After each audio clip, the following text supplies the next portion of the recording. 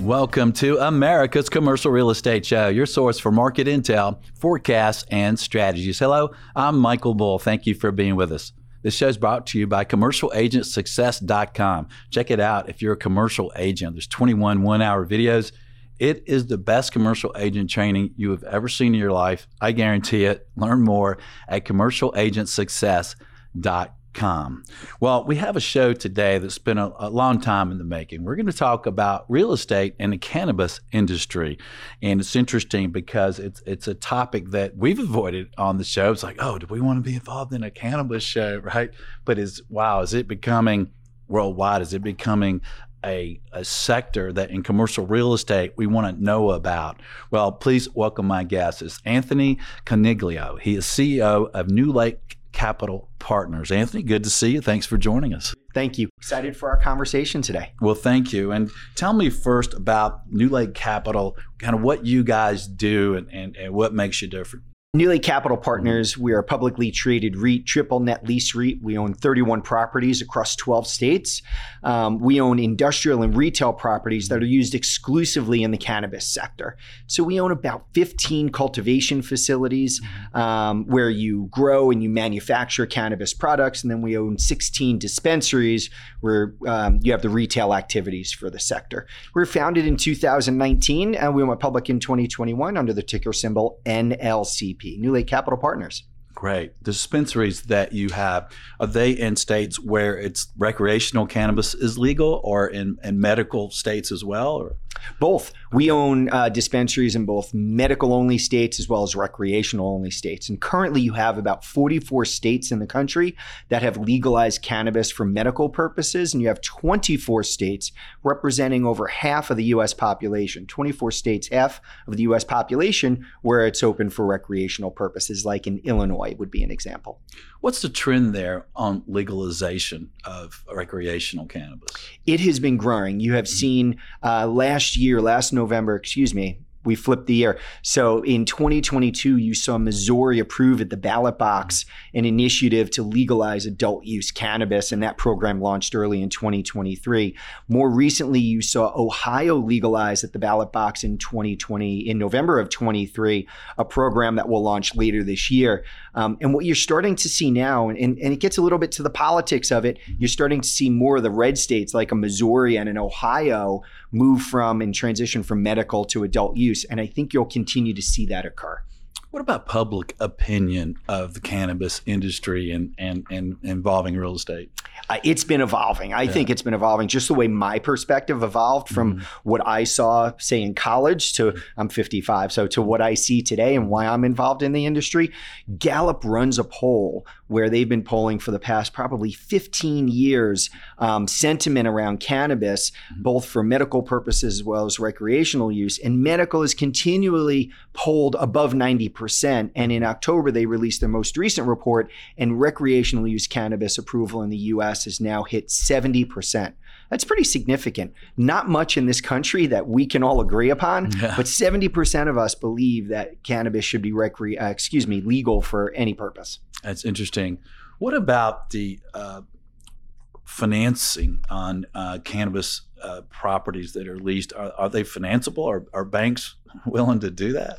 Very, very limited. What's really fascinating is that most landlords own, obviously you're a landlord, you own real estate. Most landlords have debt on their real estate. Within those debt agreements, there's an innocuous provision that says that anybody you lease to has to operate their business legally. We never really think about that provision, but when you have a cannabis tenant, they're illegal under the federal law, under the Controlled Substances Act. So many times you'll have a landlord lease out to a cannabis tenant only to have the bank say, if you don't evict this tenant, we will pull your debt. And as we all know in the real estate industry, that's a no-no. So we've seen a lack of capital available to the industry.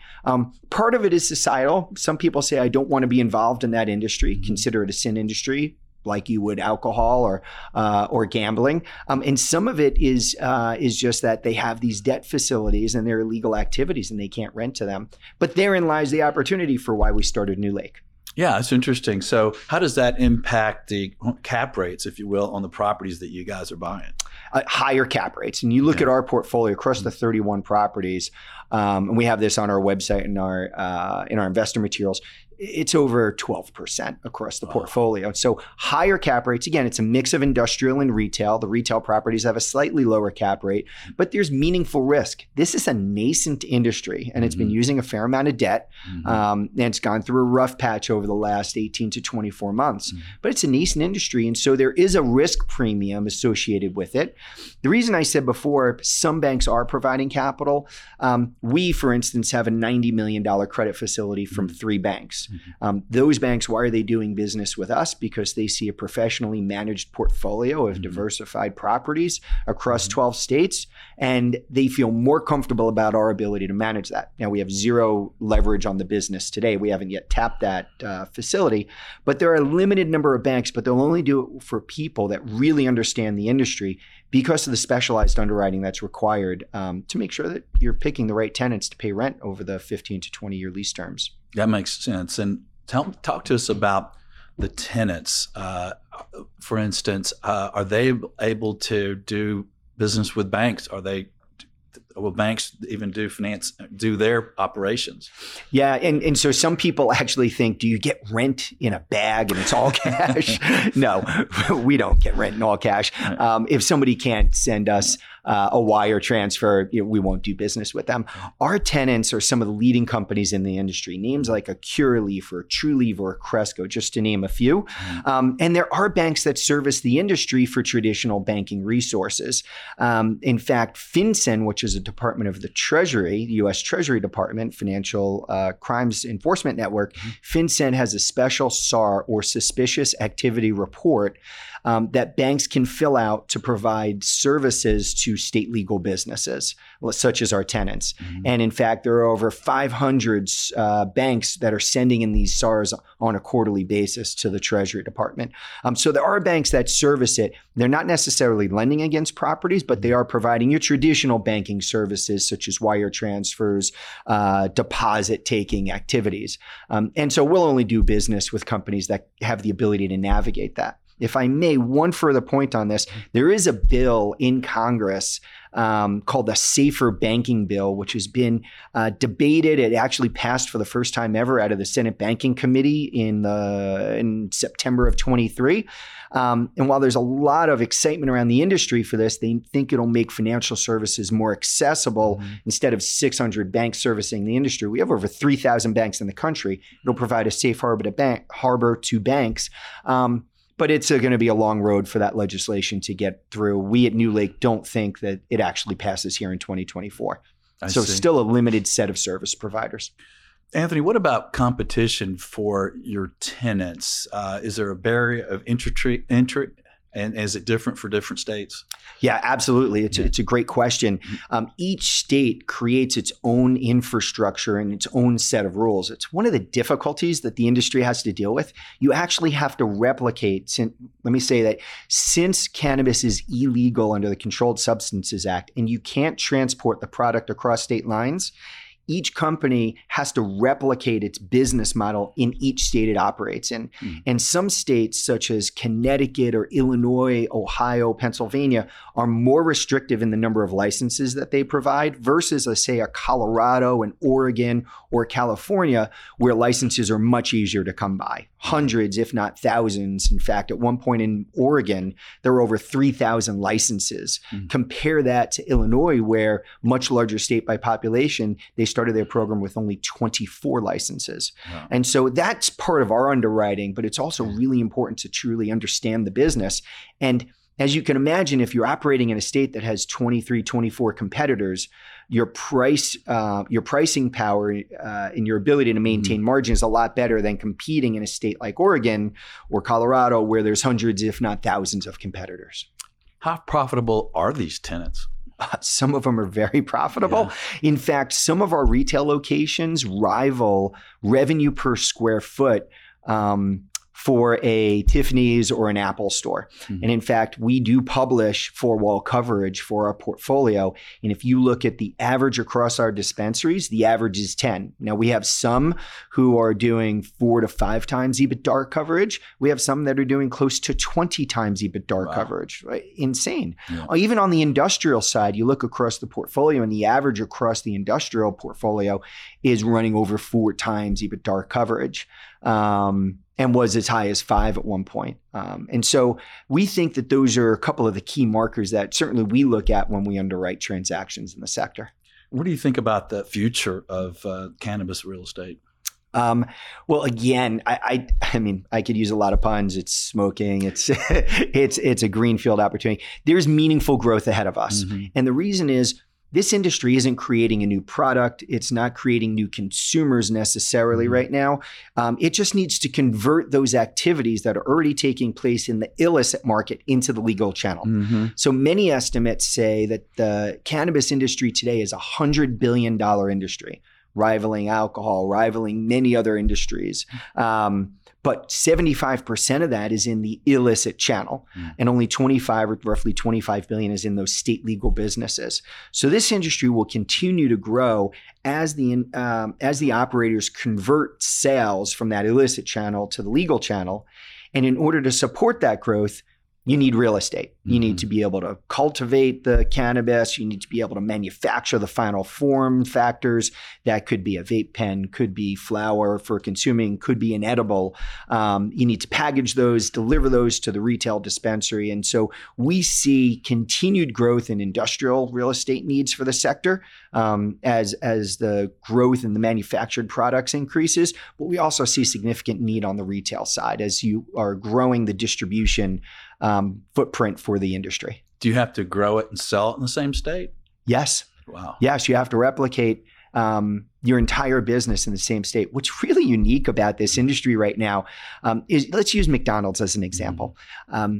If you were McDonald's in this industry, you would need to grow the potato, harvest the potato, shave the potato into French fries. You need to deliver the French fries to the store, fry the fries, and then put them on the counter and deliver them to the consumer at the point of sale. Wow. You would need to do everything. And so over a long period of time, this industry will certainly commoditize. I don't see those state barriers coming down anytime soon. A lot of people think interstate commerce is around the corner. We certainly don't believe that. We think interstate commerce is probably at least 8, if not 10 plus years off into the future. What are the benefits for income for the municipalities and for the states and cities where these are located?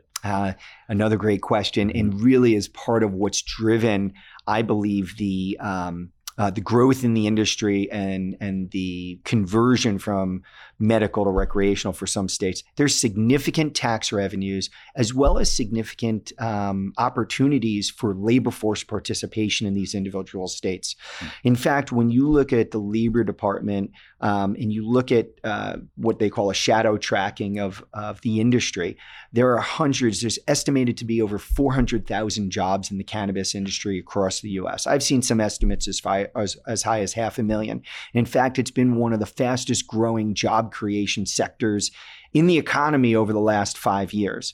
And so states like that, they're not only getting the tax revenue on the sales in the industry, but they're getting the payroll taxes. They're seeing their local economies boom because people are getting put to work in those states. So there's a lot of incentives at the state level. What about the politicians that would vote to legalize cannabis in these markets? Do they get reelected? Do they get thrown out? They fear that? Yeah, I think some of them fear that, but I think what we're starting to see is public officials getting reelected having supported cannabis. And I believe if you're a national politician, you'll look at what happens in the local races to really understand your constituency. And what we're seeing in states like Ohio, Missouri, or even states like in Illinois that have legalized, you're not seeing politicians saying that they paid a price at the ballot box for supporting cannabis, whether it be medical or recreational. And so I think the more states that convert without a quote unquote political price, I think the more comfort politicians will take in being able to support cannabis. And we can talk about marijuana and cannabis without asking you this about stickiness. How sticky are these tenants? How long are these leases? Yeah, our leases tend to be 15 to 20-year leases. Our weighted average remaining lease term is somewhere around 14 years right now. And so these are, in our opinion, sticky leases, particularly on the retail locations. We think that once you have consumer behavior and once you have consumer habit, we think that those retail locations will persist. And the best example I can give you is many of your listeners may be in states where alcohol sales are very restrictive. If you're in Pennsylvania right now listening to this, you have to go to a package store in order to purchase alcohol. My home state of Connecticut, similar. You have to go to a liquor store in order to purchase liquor.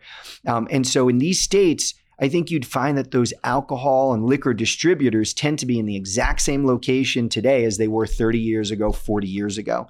And so even though we have a 10 or 15, 20-year lease term with 5-year renewals, we think those renewals will be taken up. And we think those properties will persist for a long period of time as cannabis, especially given some of the zoning restrictions, right? There are lots of local zoning restrictions, distance from a house of worship, distance from a school, distance from maybe other retail center categories. And so given those limitations, we expect a lot of these properties to continue as cannabis properties going forward.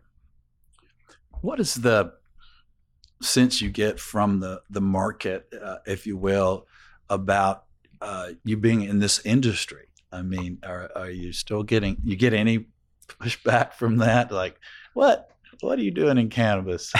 Initially, we did. Yeah. My career, I started at Price Waterhouse in my career, and I spent nearly 15 years at JP Morgan running various businesses. And certainly when I speak to some of my former colleagues, and at the beginning when we started in 2019, they heard what I was doing. There was a lot of side eyes and like, really? What is this? But I think what we've seen is the nation as a whole, and therefore our networks, are becoming more familiarized with the benefits of cannabis from a medical perspective. I mean, it's really hard to have any conversation with anyone in the US today who isn't touched either by cancer or by heroin or by overdose deaths. And what we've seen is cannabis being able to provide cancer patients with appetite stimulant or nausea control. We've seen the FDA approve a drug entirely derived from cannabis called Epidiolex to control epilepsy.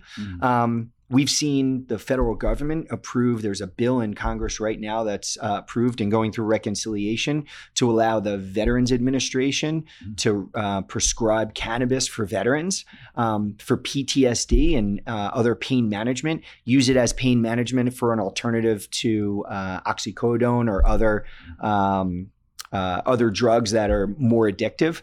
And so I think as people come across these experiences and we talk about it more, I think people have a realization that it's not what they thought it was back when they were teenagers or perhaps in college. There's real medical uses, and it's a safer alternative to alcohol. Yeah. Well, that's interesting. I'm in a group. One of the groups I'm in is a cigar group and a bunch of real estate guys. And there's other guys in this group and ladies. But I was talking to one of the guys, and he's older than me, very conservative guy. And he tells me, yeah, I've had a lot of problems with sleeping, and it was causing me other health issues. And he said, yeah, and I do these edibles, and they're small concentrations. He said, but it just really changed my life. And it's like, I'm like, you're doing cannabis? I'm like, really? Yeah. We hear that all the time. Yeah. It's a significant sleep aid, also anxiety. And when I go on the tours for our properties and looking at new properties, I'll be in a dispensary in the middle of the day, and I'm always looking at who's in that dispensary. And I'll tell you a story about one I did recently where, for sure there was an individual, mid-20s. He looked like he was getting ready for the weekend.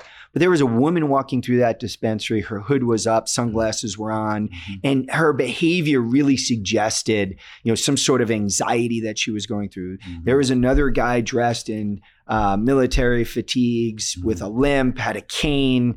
I don't want to project what it possibly was, but I could tell by the dialogue with the bud tender, they call them bud tenders, that he was looking for pain relief. And so I've seen firsthand the benefits that it can provide some folks. And I certainly have my mother-in-law, in fact, at one point was, maybe she doesn't want me telling everybody this, for sleep, as a sleep aid. I think the more it's talked about, the more we're going to realize that people we know are consuming cannabis either for medical purposes or even in many cases for recreational purposes.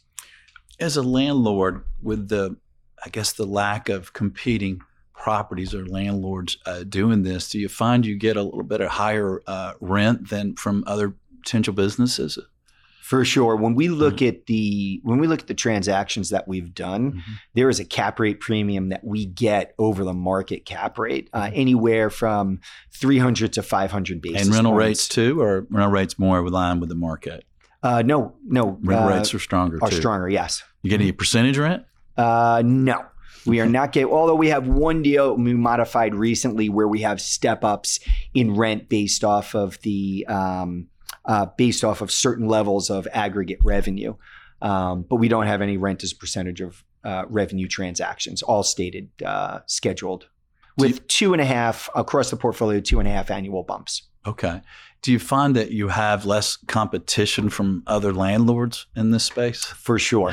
For sure. It's one of the reasons we entered the sector. There are only, I would say, 2 of us that are institutionally still active in the sector. From the period 2019 through 2023, you had, I would say, Michael, probably 10 organizations try to get up and running. And I'd say of the 10, there are 2 of us that are really left standing in the public domain that have strong portfolios and that are growing their businesses. Well, such an interesting business. And the properties you're doing are single tenant properties, right? Yes. Almost all of them are single tenant. We have 1 or 2 properties where maybe there are 3 on the retail side where there are 3 storefronts. We rent to the single tenant and then that tenant will take care of any subleasing, but it's entirely on their bill. So they're subleasing to like companies that sell brownies and Doritos? You laugh. You laugh. Yeah, not necessarily, but it is something we've talked about for sure. So you ever have a tenant that you're calling to get the rent and they go, I don't know, man, I don't know if I have it. You're kidding.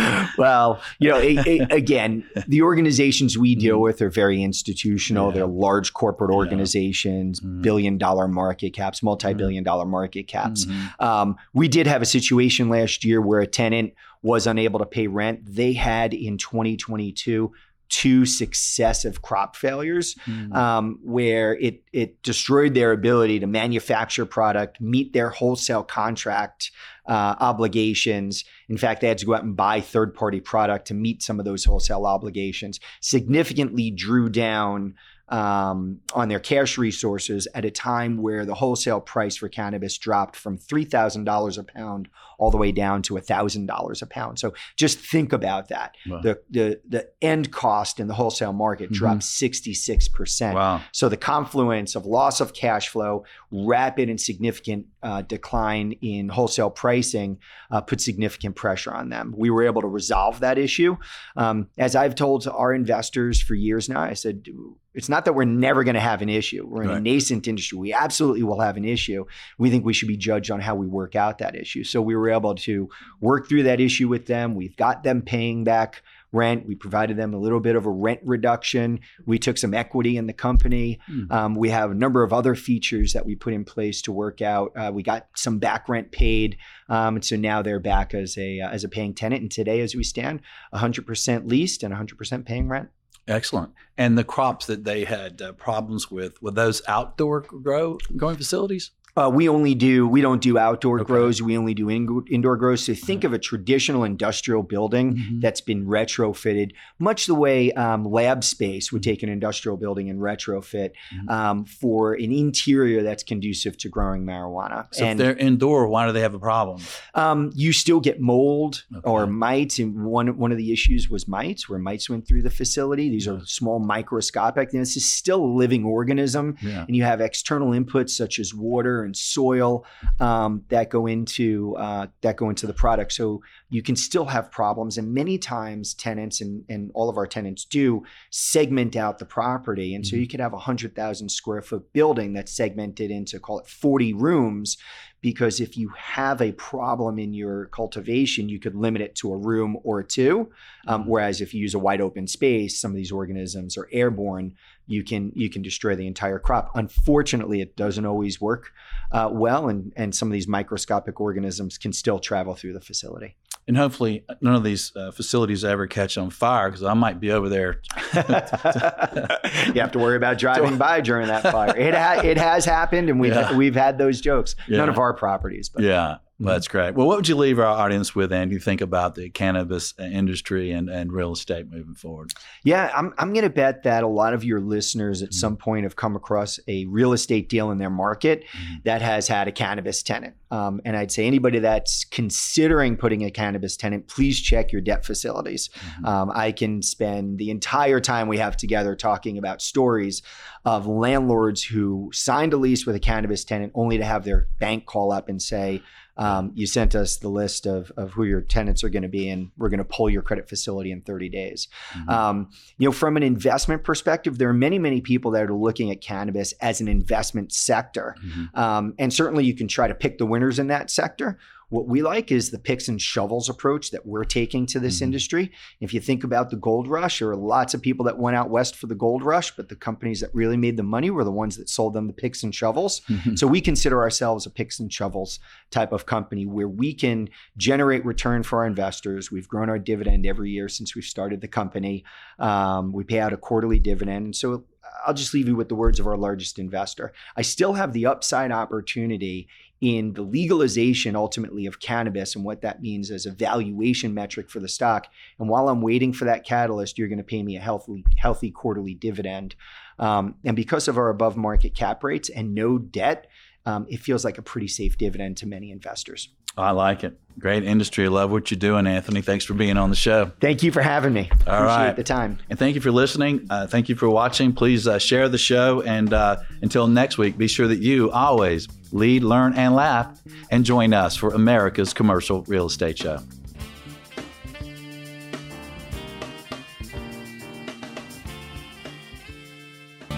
America's Commercial Real Estate Show is brought to you by Bull Realty. For commercial brokerage sales and leasing in the Southeast U.S., contact our show host by email at michael@bullrealty.com. By Commercial Agent Success Strategies, 21 incredible one-hour agent training videos. Learn more at commercialagentsuccess.com. And by Lument. For senior housing, healthcare, and multifamily financing, visit lument.com. For more podcasts and videos, subscribe and visit CREshow.com.